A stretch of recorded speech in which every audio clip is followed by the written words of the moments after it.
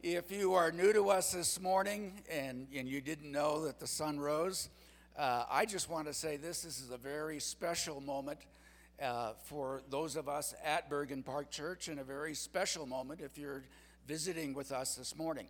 We are introducing to you our candidate who's going to take us into the new season of Bergen Park Church.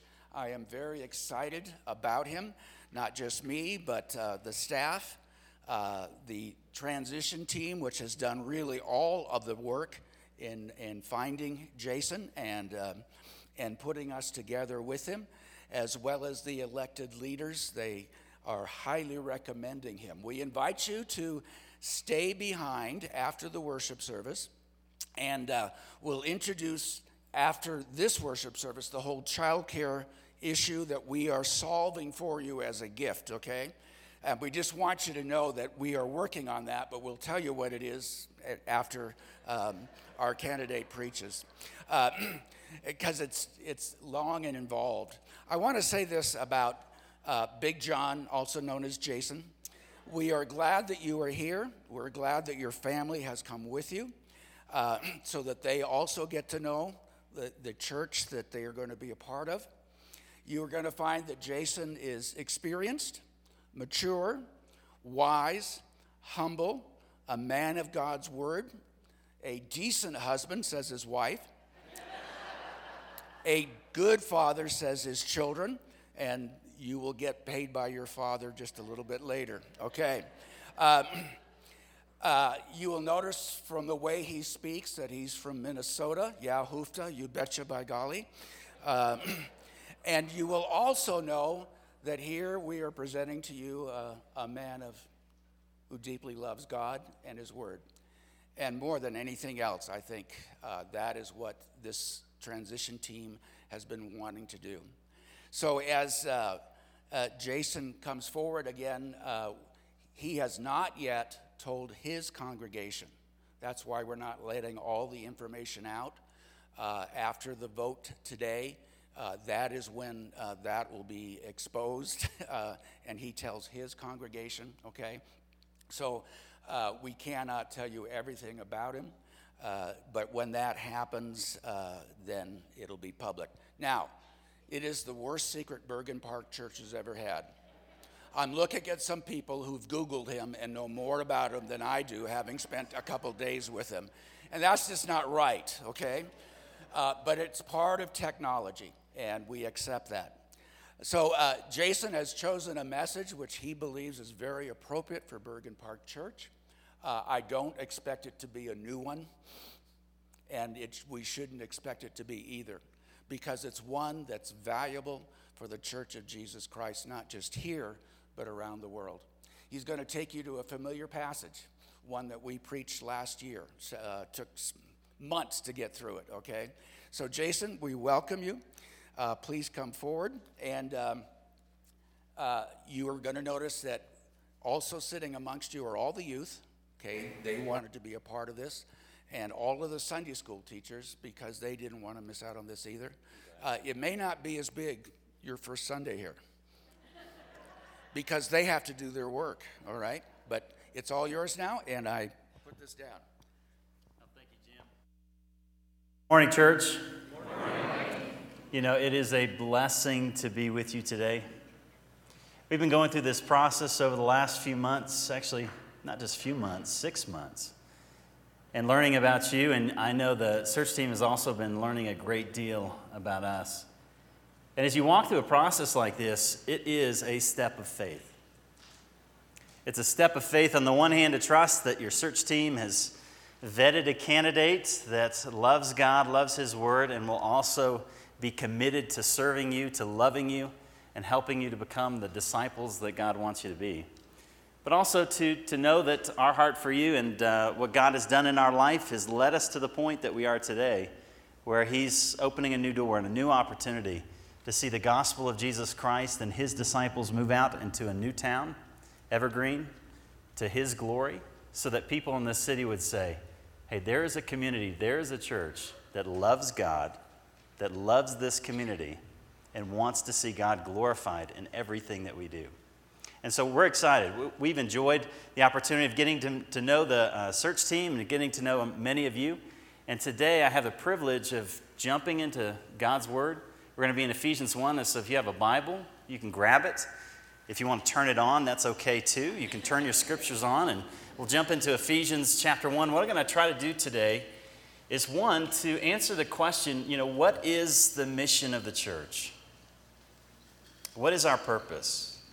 And then second, as we answer that question, hopefully to give you maybe a glimpse into my heart, what I'm passionate about, and how God has been at work in our lives and what He's taught us as we've taken this journey with Him. So jump with me to Ephesians chapter 1. We're going to start in verse 3, and we're going to move down to verse 14. So Ephesians 1, verse 3 through 14. Blessed be the God and Father of our Lord Jesus Christ, who has blessed us in Christ with every spiritual blessing in the heavenly places, even as He chose us in Him before the foundation of the world, that we should be holy and blameless before Him.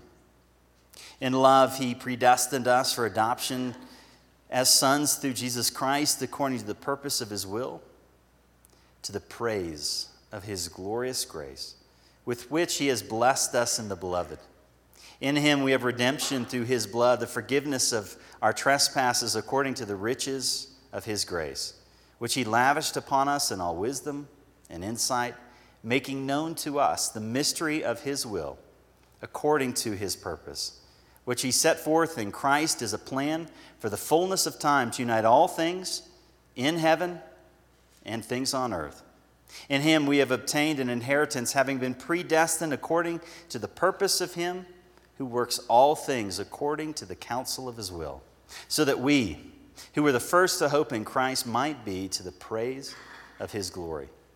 In Him you also, when you heard the word of truth, the gospel of your salvation, and believed in Him, were sealed with the promised Holy Spirit, who is the guarantee of our inheritance until we acquire possession of it, to the praise of His glory. This is the word of the Lord. All thanks be to God. How'd you know that? Hey, as you read that passage, you may stumble through some of those words, and that's okay. It is a challenging passage to walk through. Because what Paul is doing here, what's so amazing about this text, is that in the Greek language, which the New Testament was originally written in, this is one continuous sentence. Now, in your translations, you may find as many as 8 individual sentences. But for Paul, from verse 3 all the way down to verse 14 is one continuous statement of praise. So if you find the English version hard to read, imagine what it is like to read it in the Greek. To see one continuous statement after another of what God has done for us, of the wonder of who God is, and the majesty to imagine that God has chosen us. That He has predestined us before the foundations of the world. Now, whatever that means, that's a long time ago. And He called us to Himself in love. And He lavished on us grace and truth, so that you and I might be called the sons and the daughters of God. Paul says all of this in one sentence, one 202 run-on sentence that grammatically is a mess. But in terms of praise, is captivating. See, Paul is captivated by God. And he's captivated by what God has done for us. Now, I think you know what it means to be captivated. Because as we've driven around Evergreen, we have been captivated. We've been captivated by the beauty of the landscape. We've been captivated by animals we expected not to see outside of a cage. But I have to admit, when we arrived in Denver, I was not captivated. I wondered, many people had said to us, and we often hear how beautiful Colorado is. Well, they didn't tell the airport. Because when we left the airport, everything was brown and it was flat. Now, I could tell in the distance, there were mountains in the distance, and so as we started traveling towards the mountains, I thought, okay, this is going to be it. But on the front face of the mountains, there were no trees. And it really wasn't until we got into Golden, we started coming up, I think it's I-70, that our perspective, right, started to change. Because as you get elevation, your perspective starts to change. And we're able to look back from this kind of elevation and see how everything fits together, how the brown and the flat and the hills and the trees all come together. And it's glorious. It's beautiful. And see, I want to suggest to you in this passage, Paul is taking us to a high elevation of praise. And he's looking down at who God is and what he's done. And his heart is captivated by the glory of God and the message of salvation. Church, are we captivated by the glory of God and the message of God's salvation? That's what we should be. What God wants for us, the purpose of the church and the purpose for which Jesus Christ came, is that you and I would never stop praising and glorifying what God has done. To be amazed by the beauty of what God has done for us, and to allow that to saturate our lives in such a way that his praise would always be on our lips. And the life that we would live would be a life that others would say, there's something different about him. There's something that has captivated him. There's something about her that causes her to live in ways that I see something unique and powerful in his life. Now, what is that? And today, as we walk through this passage, we'll see more and more of what God has done for us. But he's responding in praise. Let me get my notes straight. I usually use a flat table here, Jim. So I got to get used to your podium. Okay.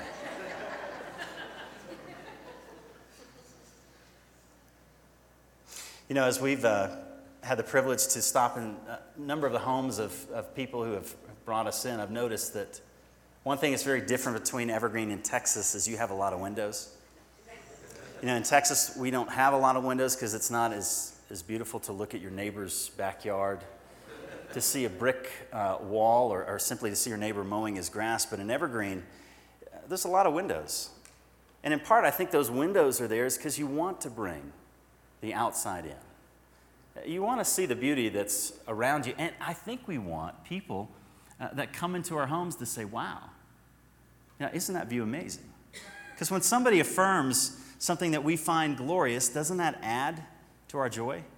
When somebody else affirms and says, you know, that is an amazing view, isn't that beautiful? What happens is our appreciation begins to grow. And the more people you can get together that appreciate the same thing, you find this energy and this motivation starts to saturate the people, that we're excited about what we see.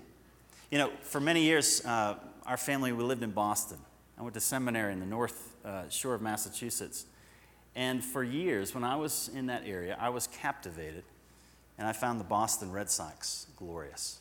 I found them so glorious that I was willing to invest my time, the meager resources that I had at that time, my money, my energy to get as much of the Red Sox as I could.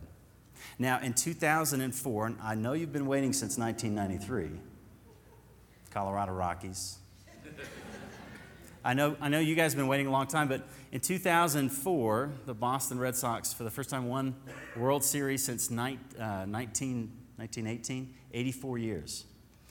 And at that moment, when we were celebrating as a city, I found that because we all shared the Boston Red Sox in common, every fan was now my brother, or my sister, or my father, or my mother. Because we had found something so glorious and so beautiful, it brought us together. Now, listen, it doesn't last. The next year, everybody starts complaining all over again. But the reality is, in Scripture, Jesus is the only one who is called the fullness of the glory of God. That in Jesus, we have the fullness of God's glory, which means the fullness of God's weightiness, the fullness of God's character. The word glory means weight. And when you find something glorious, you know it's glorious because it has weight in your life. And it has weight in your life, which means you start making new decisions, new choices based on what has captivated your heart. I remember the first time I held my sons in my hands. As a newborn child, I'll tell you, that moment had glory. There was also another moment where I saw Melissa walk down the center aisle of a church. I was standing up front. There was her father. She was coming to be my bride. That was a glorious moment. And because of those moments, my life began to change. Because the weight of my children's life on my life as a father started causing me to make new decisions, new behaviors, new attitudes. My wife came into my life. I found her glorious and beautiful. And because of that, my life began to change. I started sacrificing. My money went in different places that I didn't know it would go. And things were different because there was a glory. And likewise, I think each one of us have things in our lives that we find glorious. But see, God has sent Jesus Christ so that we would see in Jesus the fullness of the glory of God. That we would recognize there is nothing on earth that could possibly compare to what God has done for us in and through the person of Jesus. Hey, if you turn to your Bible, let's look back at that passage and just notice for a minute some of the things that God has done for us. You know, in verse 3, it says that He has blessed us. Verse 4, that He has chosen us. Verse 5, it says He has predestined us. 7, He redeemed us through His blood. Verse 11, He has given us an inheritance. And finally, in verse 13, He has sealed us with the promised Holy Spirit. Church, why has God done this for you? 3 times, Paul says, to the praise of His. Verse 6, to the praise of His glorious grace. To the praise of His glory. There's one reason why God has rescued us. It's so that you and I might live in evergreen to the praise of God's glory. So that God would have so much weight in our lives, so much captivate who we are, that it changes our behavior. It changes what we talk about. It changes the way we spend our money. It changes the way we work. It changes the way we do family. It changes the way we do sex. It changes everything.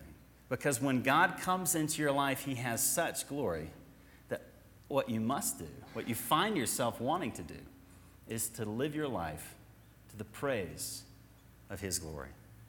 This is the goodness of the gospel, that God has called us to be a people that belong to Him.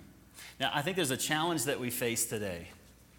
And all of us are in it because we live in a culture that is very focused on our needs. We live in a very individualistic culture. I think we live probably in the most individualistic culture that has ever survived. And in this context, the focus is on us, what's best for us. We see life in terms of how it can meet my needs and how it can work in my life. You know, in seminary, we learned early on about 2 types of theology. There's cat theology and there's dog theology. Now, a dog says, my owner cares for me, he loves me, he cleans up after me, therefore he must be God. A cat says, my owner loves me, cares for me, cleans up for me, I must be God.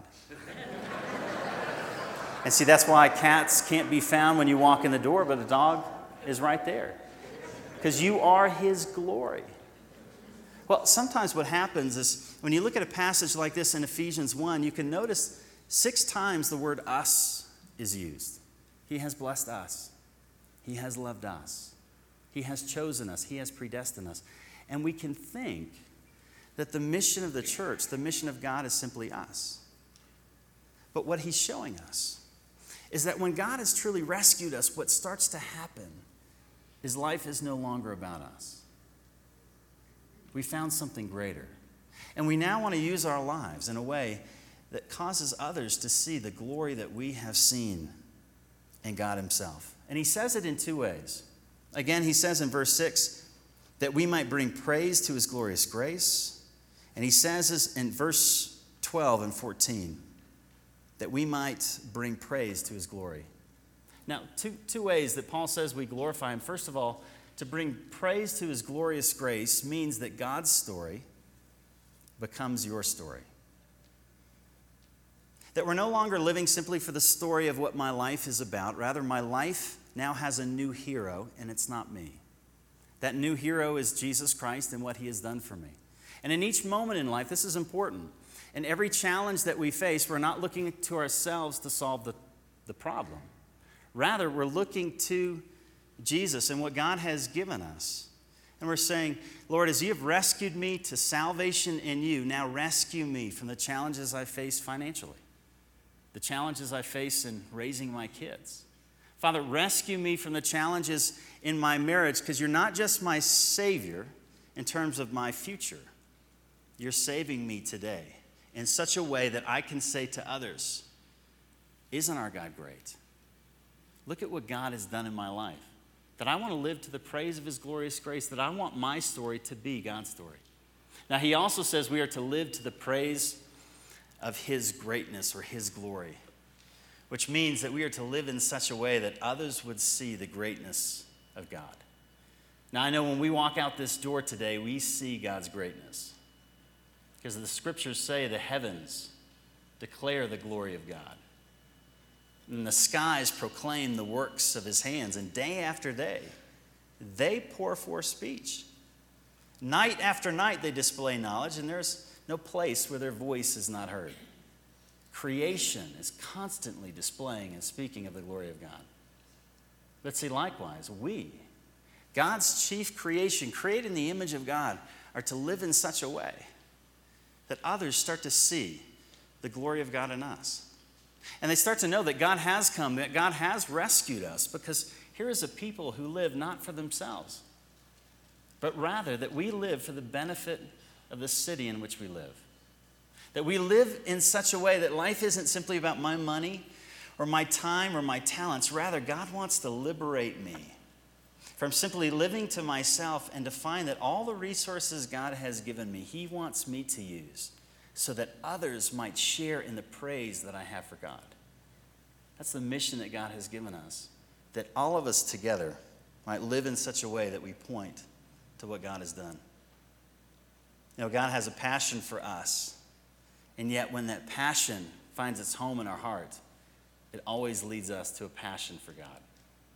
That when people drive by this building, they would not simply say, you know, that is a beautiful building, but they would say, those are beautiful people.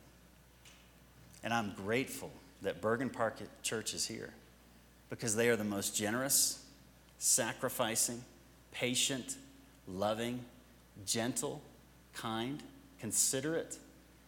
You know, they make our city better. And I know where we disagree. That many people in our community do not agree with us morally. They don't agree with what we believe and where we stand and where we place our faith.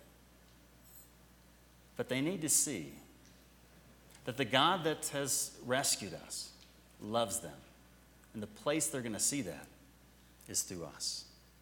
The place they're going to know that is through the way we engage in this community in such a way that others see the praise of God's grace. You know, God has a unique vision for his church. And God's vision is that through you, he wants to fill Evergreen with his presence. See, look back at this passage. In verse 22, actually in verse 9, Paul describes the plan of salvation, or the plan or the purpose for which God has rescued us. And he says in verse 9, making known to us the mystery of his will, according to his purpose, which he set forth in Christ as a plan for the fullness of time, to unite all things in him, things in heaven and things on earth. The reason that God has sent Jesus is to unite all things in Jesus, to bring everything under the authority of Jesus, which means that when things come under Jesus, they get better. Marriages that come under Jesus, they get better. Lives that come under Jesus are healed. And cities that come under Jesus get better. Well, how are cities going to come under the authority of Jesus? Well, here's the beauty. As we jump down in verse 22, he describes how even the city, the town of Evergreen, comes under his authority. Look at this in verse 22. And he has put all things under his feet and gave him as head over all things to the church, which is his body, the fullness of him who fills all in all. Hey, just quickly, 3 observations. He says, first of all, church, you are the body of Christ. We are his body. And second, he says, Christ fills all in all. Now, we are his body and Christ fills all in all. The question becomes, how is Christ going to fill all things? And the beauty of what he's communicating in this passage is that Christ fills all things through his body, the church. It's through the church that the fullness of God's presence, the fullness of who he is, spreads out into this community in ways that cause others to see the glory of who God is. See, what God wants to do through us is that we would cover every corner of Evergreen, every restaurant, every store, every neighborhood, every home with his presence. That God wants to use his people in such a way that extends the presence of God to every person in this area so that they might also see the glory and know the story of the gospel. You know, God has a great purpose for us, not to live for ourselves, but rather for him who rescued us and has brought us to himself. You know, in Habakkuk chapter 2, verse 14, I want to close with this picture. In Habakkuk 2:14, it says, "For the earth will be filled with the knowledge of the glory of the Lord as the waters cover the sea." That one day, the knowledge of the glory of the Lord will cover everything in the same way that the waters cover the sea. That Habakkuk is describing a day when the knowledge of the glory of God will saturate everything, will cover everything. And see, that is God's vision for his church. That through us today, the knowledge of the glory of God would cover all things. The way that's going to happen is through his people.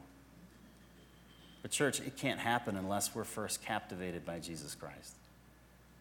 And it can't happen unless we are a people who together in community point one another to Jesus Christ.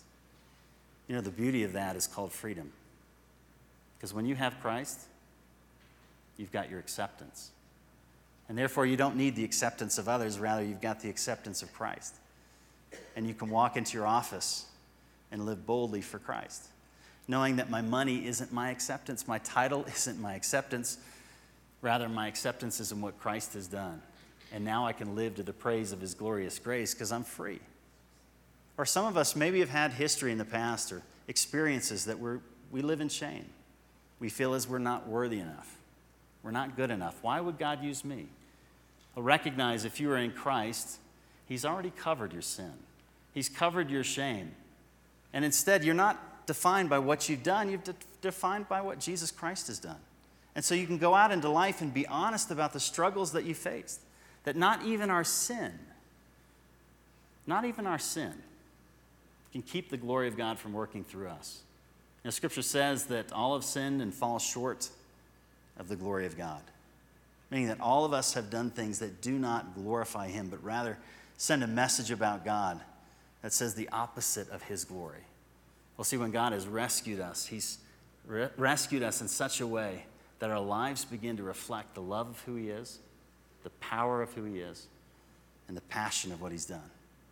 Church, as people know more and more what Bergen Park Church is, may they say that is a people who love like God, who live in a manner that Christ has lived, so that others may come to know the gospel of Jesus Christ and the glory of the God that we serve.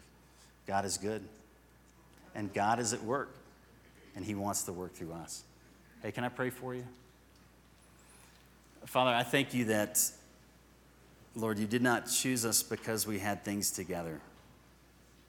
Lord, you didn't predestine us because you said, I need Jason on my team. Lord, you lavished grace on us because we were far from you. And it was only grace that could draw us to you. And it was grace that we heard in the gospel of Jesus Christ, that Jesus, you had died for our sins and risen and rose to the right hand of the Father so that we might know the Father. And Lord, I pray that the glory for which you have rescued us and chosen us would be so weighty on our hearts and lives that we'd live as a community that loves to glorify and to praise what you have done. And Lord, to go out into a community that desperately needs to know you and to live in ways that others would recognize God has sent his Son, Jesus Christ, to love us, to sacrifice for us, so that we might know you. Father, meet us in that, we ask in Jesus' name. Amen.